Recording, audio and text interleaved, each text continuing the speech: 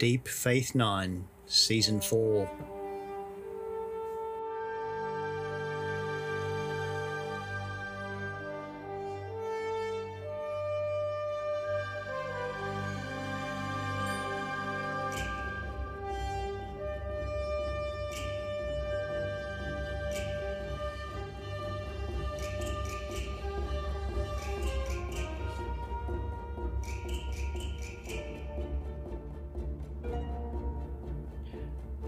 Greetings, friends, and welcome to the Deep Faith 9 podcast. And today we're going to be having a look at the episode called Hippocratic Oath, which is the third episode in Season 4. And I'll read the synopsis as we do and then introduce our guest for today. Bashir and O'Brien have concluded a biosurvey in the Gamma Quadrant. They pick up a subspace magneton pulse, and while investigating, the shuttle crashes and lands on a planet, and they are taken prisoner by a renegade group of Jem'Hadar. Its leader, Goronigar, got free of his addiction to Ketracel White on this planet, the drug that makes them dependent on the founders. He has brought a group of Jem'Hadar to be cured too, but the planet's magic won't work on them. He asks Bashir to help before their supply of Ketracel White runs out. While the Doctor wants to help them, O'Brien is adamantly opposed. Meanwhile, back on Deep Space Nine, Worf spots a known criminal in Quark's bar, and he thinks the Ferengi is plotting something and is increasingly getting agitated by the way that Odo handles security on the station. Worf decides to take matters into his own hands, with disappointing results. Our episode today, Hippocratic Oath, really required a medical opinion, given its name. And so I've invited Connor Morris, Dr. Connor Morris, a second-year doctor working in neurology at this point in time. Welcome to the podcast, Connor. Thanks very much, Will. It's a pleasure to be here. I'm going to ask some icebreaker questions, as I usually do with new guests, so I'll ask the question with the obvious answer first. When did you start watching Deep Space Nine? Well, actually, I started today, so this is the first episode I've watched, and I've sort of noticed pretty early on that I've missed a bit of backstory, but I think that sort of gives me an interesting perspective to take this episode in with. Yeah, we'll look forward to that and unpacking that perspective. Out of the characters that you've seen today, did you have any favourites or feel a connection with any of them, or did you have any questions about some of the odd and different characters that you spotted in today's episode? Well, I think initially I, for obvious reasons, was drawn to Bashir, but certainly raised a lot of questions throughout the episode about the backstory for the different, not only the characters, but the groups that are within the episode, particularly and I'm going to probably pronounce things terribly throughout, so apologies in advance, but is it the Gomjabar? The Jem'Hadar. Jem'Hadar. Yes, yep.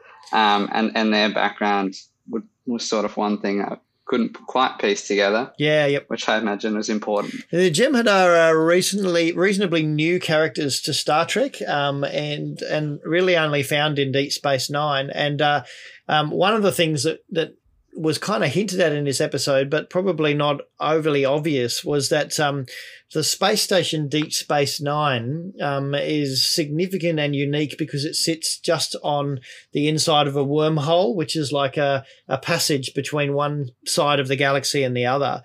And so the Jem'Hadar are part of the Dominion, which are on the other side of the wormhole, and the wormhole's only been recently discovered. So as the Federation has explored that Gamma Quadrant on the other side of the wormhole, they have discovered the Dominion is trying to restrict them from doing that, and the Jem'Hadar are the soldiers of the Dominion. So that's a bit of a potted Jem'Hadar history there for you.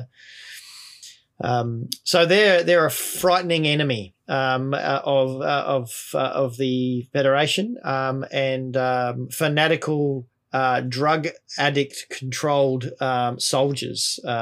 So that kind of explains the whole Ketracel White thing they were doing as well. Yeah. There you go. Some of the other aliens, the Ferengi barkeep Quark is a capitalist. The Ferengi are very much into making money wherever they can, and Worf is a Klingon, and the only Klingon serving in Starfleet. So, and has been a well-loved character from the Next Generation series, who has just joined the cast just this season, and is finding his adjustment between working in a military spaceship to now being an officer in a civilian space station. Because obviously that's part of his stress and dilemma in this episode. Absolutely. Yeah. Well, what immediately jumped out for you in terms of topics of faith, theology, philosophy, and ethics as we actually jump into this story today, Hippocratic Oath? I think the immediate thing that jumped out to me, particularly taking on the A story first, was sort of looking at a moral obligation or a feeling to help others in need. And you could certainly see the two different perspectives of looking at it from O'Brien and Bashir, and I think that was displayed quite clearly. And I think what also jumped out at me is, despite the setting being in sort of a science fiction television show, you can easily take the same stories and themes and see them applied in a purely human setting. So I think it was quite interesting how that came out so clearly. Yeah, that's wonderful. One of the reasons why I'm doing this podcast is that sometimes some of the issues that arise, and in this case, the issues of medical ethics for our enemies, or for people who might mean us harm, are harder to talk about in a purely human setting. But in a science fiction setting, we can actually play around with and ask those questions. And so I one of my passions is actually teasing out those questions from science fiction and allowing them to inform us in our everyday life. So that's excellent. Like as a doctor, we've all thrown around this word Hippocratic Oath, but you've probably had to study it in detail. How does the Hippocratic Oath work, and is it something that is still currently a part of medical ethics? Well, believe it or not, I actually, because of matters outside of our control, never had to go through the whole process of reading it out at a graduation in front of a crowd due to extenuating circumstances. Mm-hmm. So personally, I haven't studied it in too much detail. But from what I sort of had read up on and in our teaching on ethics at university, it's interesting to look at the way it's been adapted over time. Whilst the sort of intrinsic morals that guide the oath itself have stayed relatively similar, the applications and the specifics of the wording within it has changed quite a lot over time. But I think what rings true is about taking sort of the privilege and the science and the art of medicine and applying that in a way that benefits others. I think that sort of is quite clearly seen in what Bashir is trying to do. He's taking his knowledge, his experiences, his expertise, and despite being in a position under duress, he's still trying to do what he thinks is in the best interest of people in need. Yep. And there's that remarkable scene where O'Brien comes to liberate him from where he's being forced to work, and he's got no guard to stop him from leaving, and he doesn't want to go. And you can see that there's a real conflict of viewpoints, and it's very difficult to sort out which, like there really isn't an absolute truth in or maybe there's an absolute truth in both of those viewpoints. Yeah, definitely. I think the other interesting thing and something that's probably a less popularly known part of the Hippocratic Oath is it also talks about knowing when to withdraw your efforts and not acting in a futile way. And I think if you look at it from a slightly more pessimistic viewpoint at what Bashir is trying to do, you can say that he's potentially naive and should have realized that there was no hope for him. And so he's using his own arrogance and ego to try and prove to himself that he's good enough to save these people that maybe he couldn't have saved in the first place and ought to have known. There's another way of looking at it. Yeah, you've absolutely nailed nailed Bashir and his God complex there, that he does. And I guess when your knowledge, especially knowledge of medicine, becomes so in depth and acute, that it's you could fall into the position of thinking that that anything was possible, and that all of the things that are possible should be done. And probably, I guess, trying to tie into a little bit of a more theological theme, that there's a concept of trying to play God that's discussed sometimes when you talk about medical ethics, and potentially that could be applied to Bashir in this case. Yeah, he certainly is wanting to be able to, I guess, feel a sense of accomplishment, to be the person who actually sets them free, and begins to, I think, make some associations here between the behavior of one Jem'Hadar, Garanagar, and the way that he seems to be shifting in his understanding and behavior. He doesn't really have any empirical evidence that actually supports that that's got anything to do with the shift in addiction. Yeah, absolutely. And I think that potentially, if you look at his motivation and what he's trying to do, once he starts to make those stretches in logic, it seems like maybe there's more of an intrinsic motivation in himself rather than what he's trying to do for this group. Remarkable. Your body is producing the exact amount of Ketracel white you need to survive. But I can't find where it's coming from. There don't appear to be any glands or cell clusters producing the enzyme. Mind you, your entire metabolism defies belief. The growth rate of the Jem'Hadar children is extraordinary. I couldn't help but noticing when he was talking about the diagnosis for Garanagar, and he said that something had occurred which actually meant that he was manufacturing the enzyme Ketracel white from his own body, and he couldn't work out where it was coming from.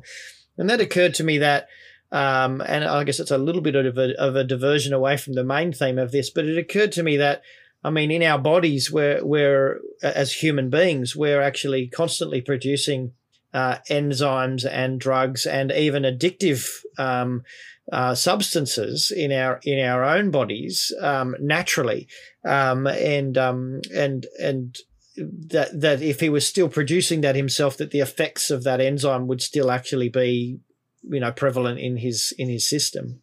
Yeah, absolutely. That's a great point. I hadn't put those dots together, but that's very clear when you say it like that.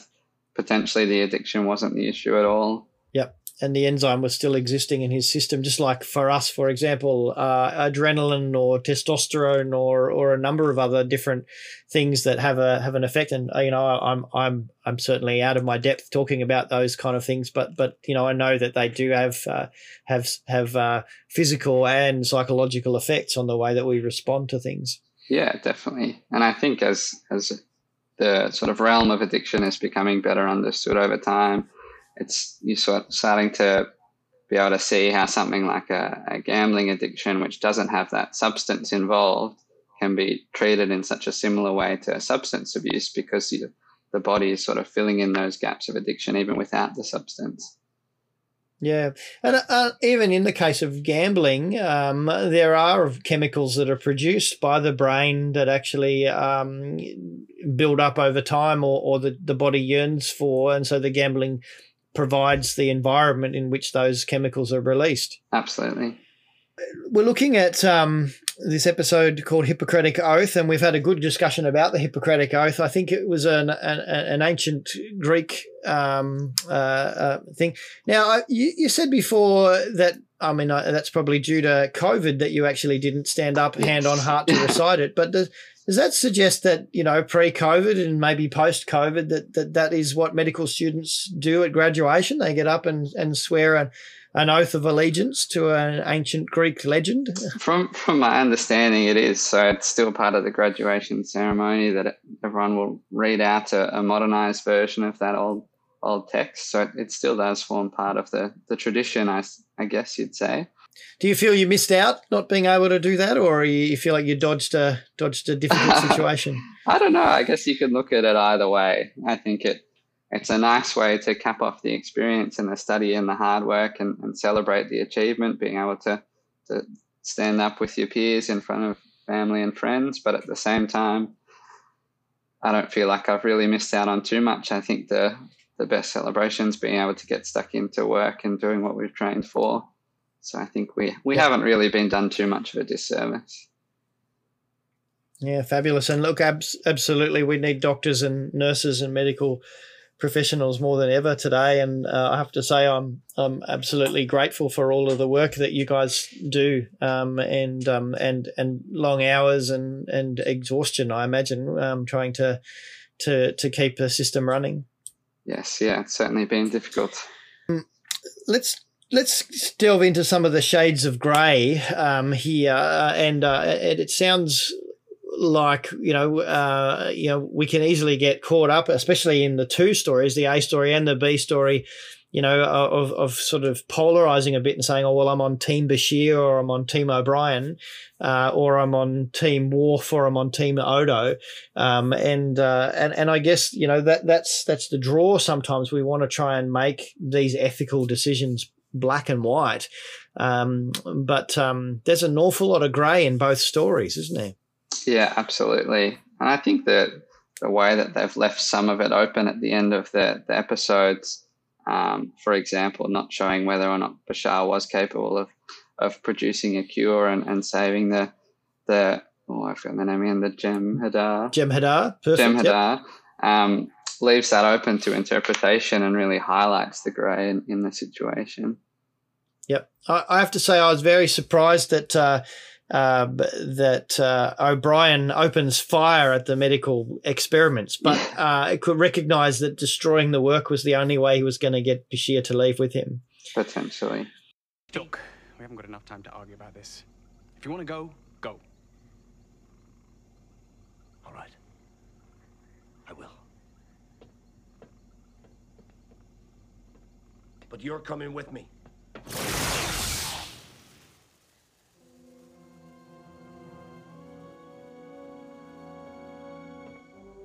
There. You can bring me up on charges when we get back. But there's nothing to keep you here now. So let's get going. The two of them have been developing a bit of an odd relationship over the last little while, and in the early part of the episode, you kind of see that a little bit as they're having their discussion about O'Brien's wife coming back, and so there's this friendship that they have that gets tested due to their rank. One of them's an officer, one of them's a non-commissioned officer, one of them is quite sort of coming from an elitist British aristocracy kind of place, and the other one's an Irish soldier. And so you've actually got a really unlikely friendship here that gets sorely tested. Keiko only spends a few days at a time on the station. I'm the one living in those quarters. And if I want to set up a little workshop in the bedroom... You set up a workshop in the bedroom? Yeah. Well, I don't use it when she's visiting. Oh, of course not. She says I'm trying to live like a bachelor again. That I'm expressing a subconscious desire to push her out of our quarters. Now, that is ridiculous. Well, that's what I said. I mean, if anything, by spending your free time in the bedroom, a place you intimately associate with Keiko, you are actually expressing a desire to be closer to her during her absence. It's quite touching, really. Exactly. Exactly. See, you understand. Now, why can't she see that? Why can't she be more like... More like... a man. More like a man. So you wish Keiko was a man? I wish I was on this trip with someone else. That's what I wish. By the situation they find themselves in. So I'd love to explore more of the shades of grey that kind of sit in the middle there. Let's go with O'Brien first. As you saw it unfolding, what were some of the truths that O'Brien was holding to?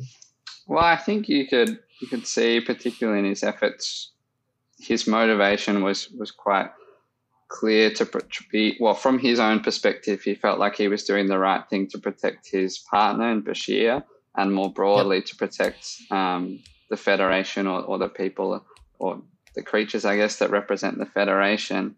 And so you can see that he feels like he's doing what he believes to be right the entire time, and that may be based more upon his experiences. I think he's got more of a military background, is potentially more experienced in seeing what the Dominion has been doing against the Federation, and how that's coloured his perspective of the situation.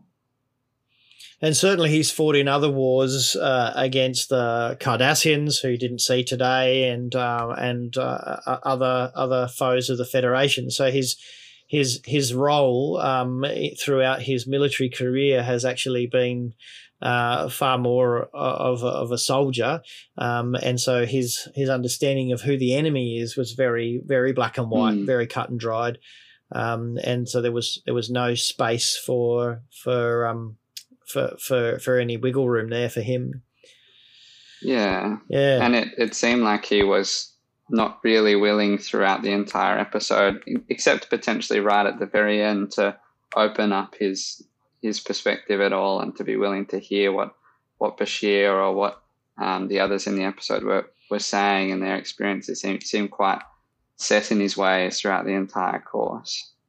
So Bashir is actually in the opposite end of the spectrum here, and from a theological perspective, potentially maybe a little easier to understand, in that he's actually showing a great deal of empathy and compassion for his enemy. And whilst he describes some of that from the perspective of saying, well, if we can help them to be better people, maybe we won't have enemies, he has no guarantee of that. But I mean, there's several points in the Bible where it actually points out that, for example, Christ dies for us whilst we were still his enemies, and there are other parts in John's Gospel that talk about laying down our life for our enemy. So there is this kind of I guess urge from a Christian theological perspective to say that we shouldn't just rule people out because they have been our enemies in the past, but look for ways to be helpful. What are your thoughts on that? I think you can definitely see that there, and I think it sort of ties back to the themes of hope and faith and believing in the good in people or in a group, and sort of giving them a chance. If they're forgiven for acts they've done previously, they might have a hope for a future that's changed and better. And just because sort of someone or a group can be written off in the past or have a track record of being bad, it doesn't mean that they shouldn't deserve to be treated with respect. And having faith in them, in the best in people, I think you can see that. Have you had experiences in your work either in the last 2 years or whilst you were studying where you've had to come face to face with that kind of unconscious bias? I think, from an unconscious point of view, I'm sure it comes up quite a lot. It's probably the issue is being aware of it. Yeah. It's hard to ask somebody about your unconscious bias. That's right. It's unconscious for a reason. Sort of as a profession, we're getting better at reflecting now and being aware of our biases. And you can certainly, I can think of experiences in the past where you see people who you can perceive as having made decisions that have led them to be in the position they're in. And you can look at it from a purely sort of economic or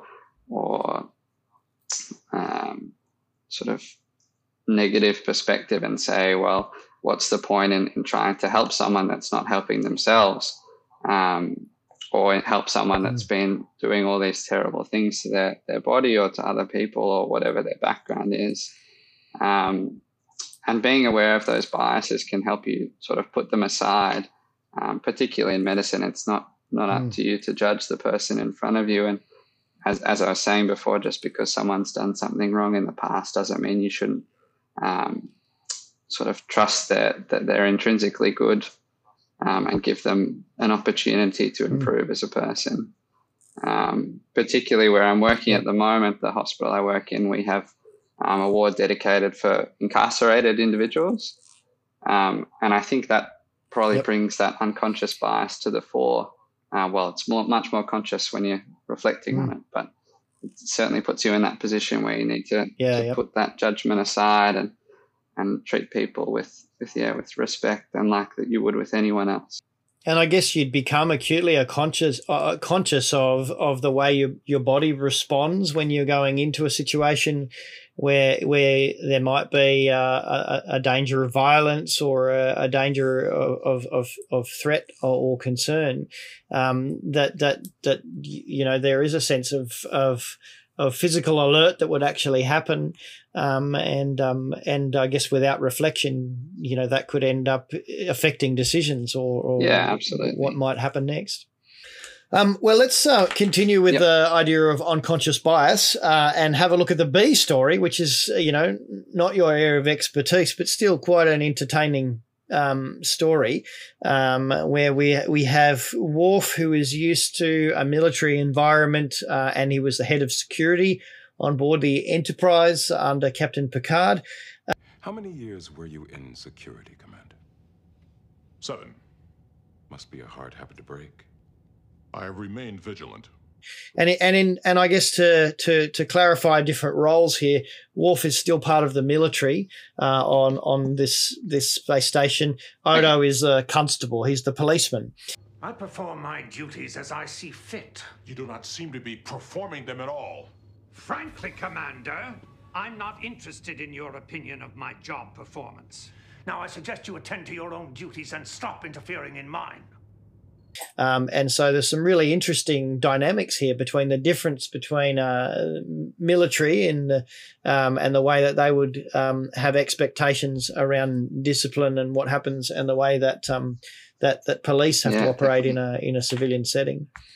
I think you can definitely tell, sort of, even having just watched this one episode, you can tell that Worf's in an unfamiliar environment and doesn't quite know exactly how sort of the cultural and societal norms of the place that he's in.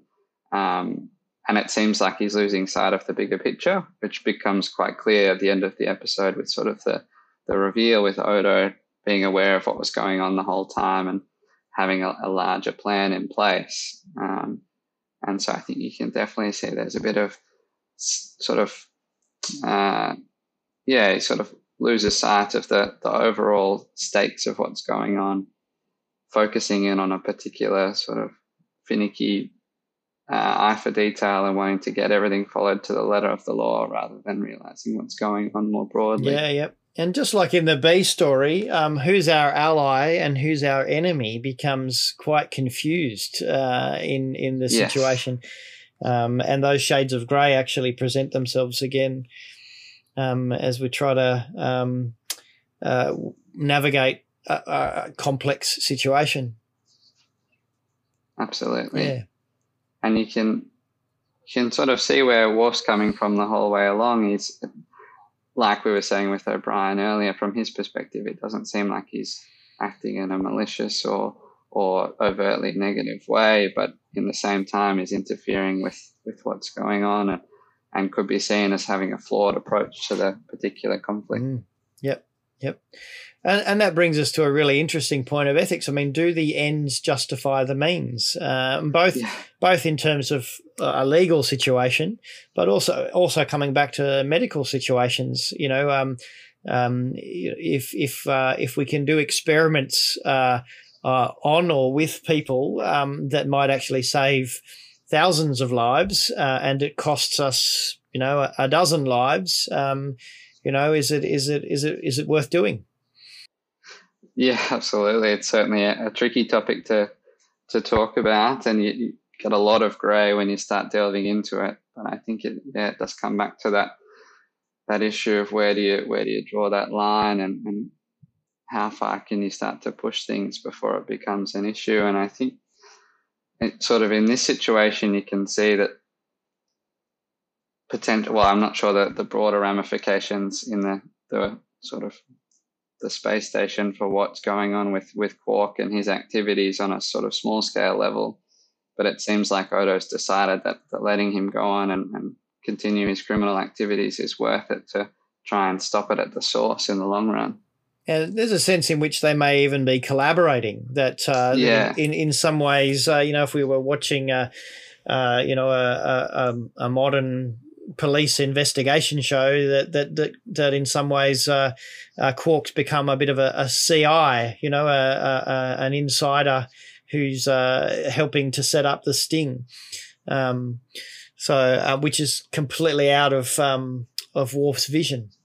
Yeah, definitely. And I guess if you, again, look at it from more of a pessimistic viewpoint, you can see it, if it goes on for too long, you can see it becoming a bit of a sort of blurring of judgment for Odo, and he could fall into the realm of corruption if they start working too closely together. Yeah. No, let's explore that a bit further. So the further we move away from the black and white and into the grey, the more compromise we actually need to employ, and so that compromise, if left unchecked or in the midst of the same kind of unconscious bias that might keep us in the black or white space, could actually lead us to make decisions that are actually that we think are actually for the greater good, but may actually be for our own good instead. Yes, definitely. And I think that would be particularly the case if an individual is operating on their own outside of an organization. Say, for example, if Odo had gone out on their own volition and were having these sort of advisors and separate dealings and having it all kept with themselves with no sort of larger authority to keep that sort of activity in check, I think that could be a real recipe for losing sight or lacking in judgment. Yeah. So in terms of medical ethics, in Australia, in the Australian medical system, are there checks and balances? What are the accountabilities for doctors? How are doctors able to make sure they're staying well and truly inside the line of the system? Yeah, so there's sort of a few different fail-safe mechanisms or protective measures in place. One of the first that jumps to mind is the sort of overarching registry body, AHPRA, that has a sort of a review board and an anonymous reporting process, and can keep people in check, or can keep professionals in check from that point of view. I think another sort of, I'm trying to think of a way to word this properly, but I think another sort of on a smaller scale level, there's ethics boards within most major health organizations. So like a hospital will have its own ethics review board where people can bring up issues and review cases, and there's a continuous sort of development theme to it rather than a legal and persecutory element to it. And I think that probably the thing that has the most impact, but is less of sort of a legal body, is just the training that the doctors get, and being able to keep each other in check. I think that's sort of the first few things that jump to mind. I'm sure there's a lot more detail and legality behind some of the review boards, but yeah, there's certainly multiple layers to it. And so there's a peer review kind of process you're talking about there. But do you also have like mentors and supervision and those kind of things as well? Within some fields, it's certainly sort of a growing area, but I know within psychiatry in particular, throughout the training and even once you're fully qualified and working independently, each psychiatrist will still go through a period of review. I don't know if it's on a weekly or a monthly basis, depending on where you work. And that's quite a structured way of doing it. And it continues on throughout your career, regardless of how senior or junior you are. And in a less structured format, a lot of that goes on in other areas of medicine as well. Yep. And I know in the theological realm, as a minister of religion, also required to undergo professional supervision, no less than I think it's 10 sessions per year, because it's actually very easy to lose sight of where a behaviour is appropriate and where behaviour is inappropriate, especially in the fields of counselling, ministry, and psychology, where we're actually having so much, I guess, power to speak into people's lives. Are you required to do supervising as well as have supervision sessions within the program, or do you do only one or the other? So some ministers will actually undergo training to become professional supervisors, and some ministers I've undertaken qualifications to do peer supervision. So I work with a number of groups where I facilitate discussion groups where we can talk about case studies and explore our responses and decisions in particular instances. So yeah, there's a range of different approaches, but all the way through, there's a need to make sure that we're properly qualified and up to scratch with those qualifications. I guess in the same way that I guess those supervising in psychiatry would also need to. Yeah, definitely. And certainly I've called upon psychiatrists and psychologists to actually fill those professional roles of supervision in some places in Tasmania.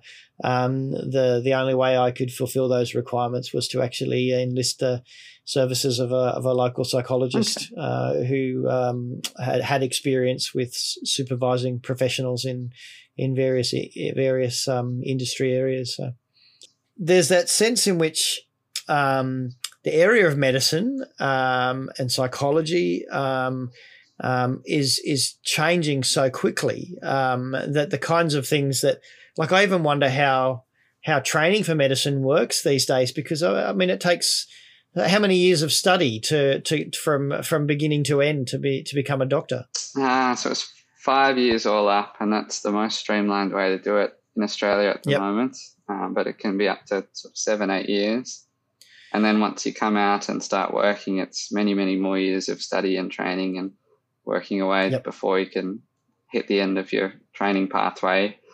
But even then, because it's changing so quickly, like you're saying, you're never really finished.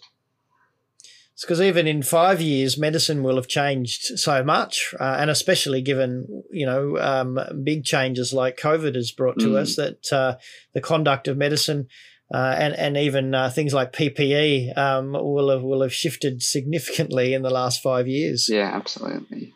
In terms of thinking about that whole God complex thing and what people deserve and a sense of justice, there's been quite a large debate in Australia about vaccination and certainly protests about vaccination mandates. And some people have even, I guess, gone to the point of questioning whether or not people who have chosen not to be vaccinated should be have treatment made available to them in terms of contracting COVID. And so you can see from Miles O'Brien's perspective and Wolf's perspective how those kind of sentiments exist. And I should imagine in I don't want to speak for you, but I should imagine in terms of this that you would lean far more on the Bashir side of things when it comes to those kind of things. But I'm interested in your perspective on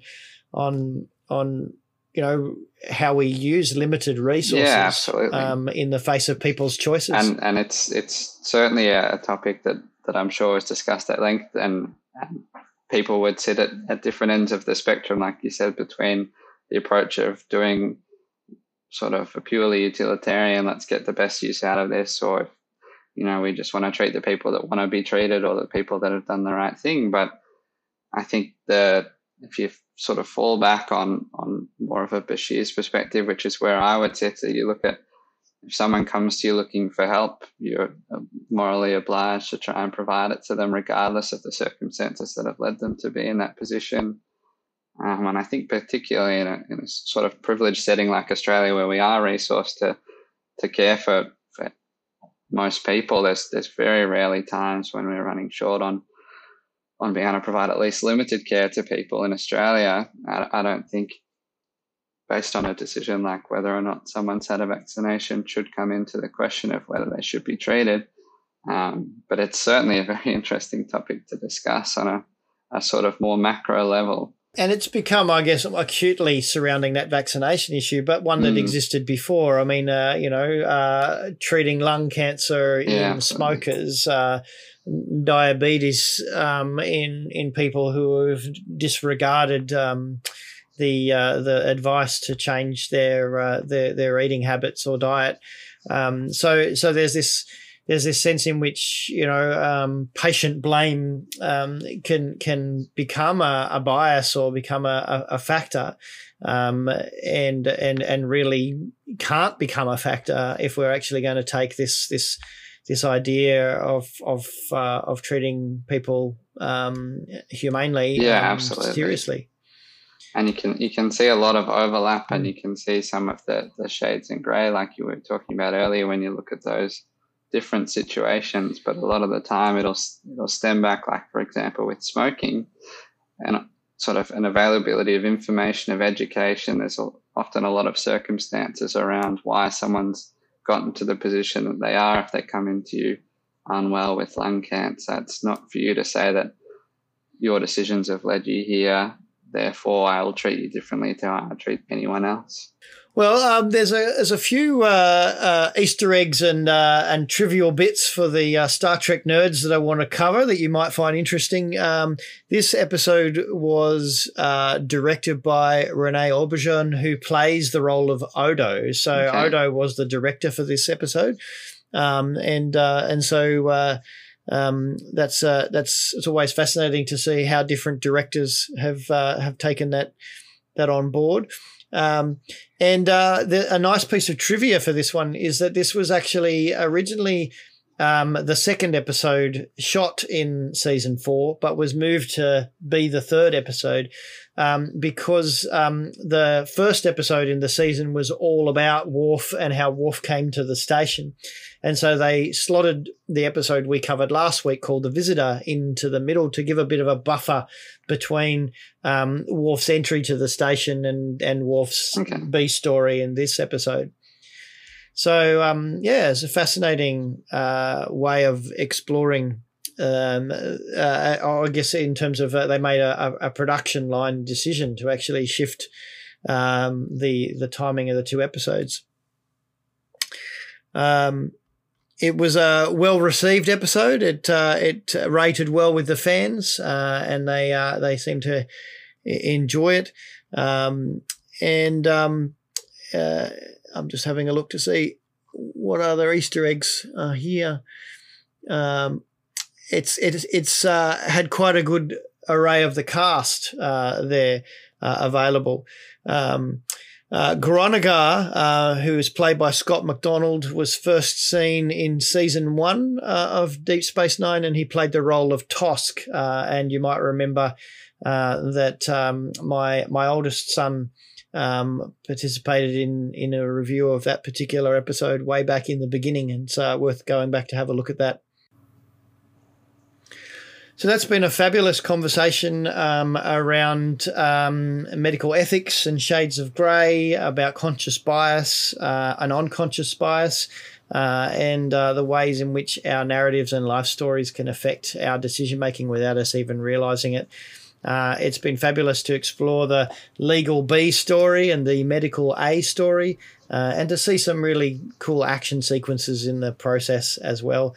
So something for all of the sci-fi fans. Connor, I want to thank you for joining me for this episode called Hippocratic Oath, and as an initial exposure to science fiction and Star Trek. How are you feeling after having watched the episode? Yeah, no, it's been great to be on and have these discussions with you, Will, and it's certainly opened up a new interest for me, and I'll have to go back and start unpicking some of the things, or sort of back learning from the start again, some of the bigger political interactions that you can see going on in the show. Yeah, well, I've intentionally chosen Deep Space Nine because it does deal with those issues, and being a civilian space station, it actually has those themes of ethics, philosophy, theology, and religion. Look, as I've said to many people, if if you want to use the Deep Faith 9 podcast as a tour guide on your way through, then you'll hear the perspectives of lots of really interesting and diverse people as they explore the possibilities going forward.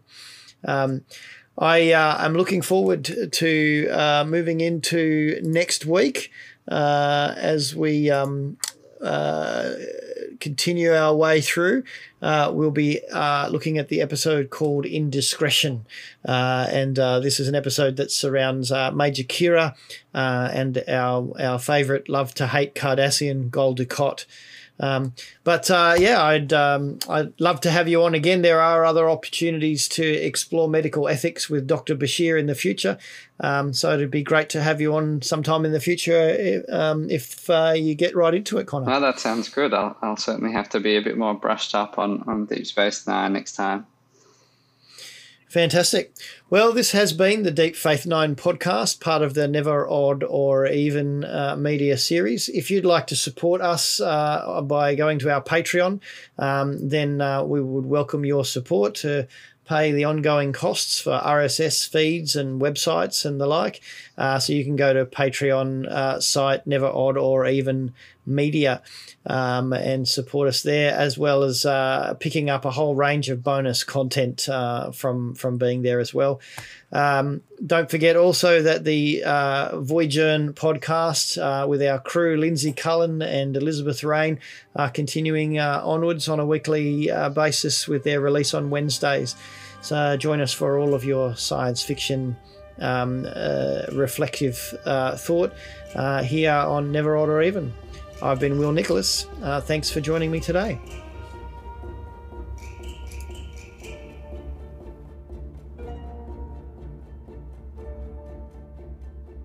Deep Faith 9 is a Never Odd or Even production.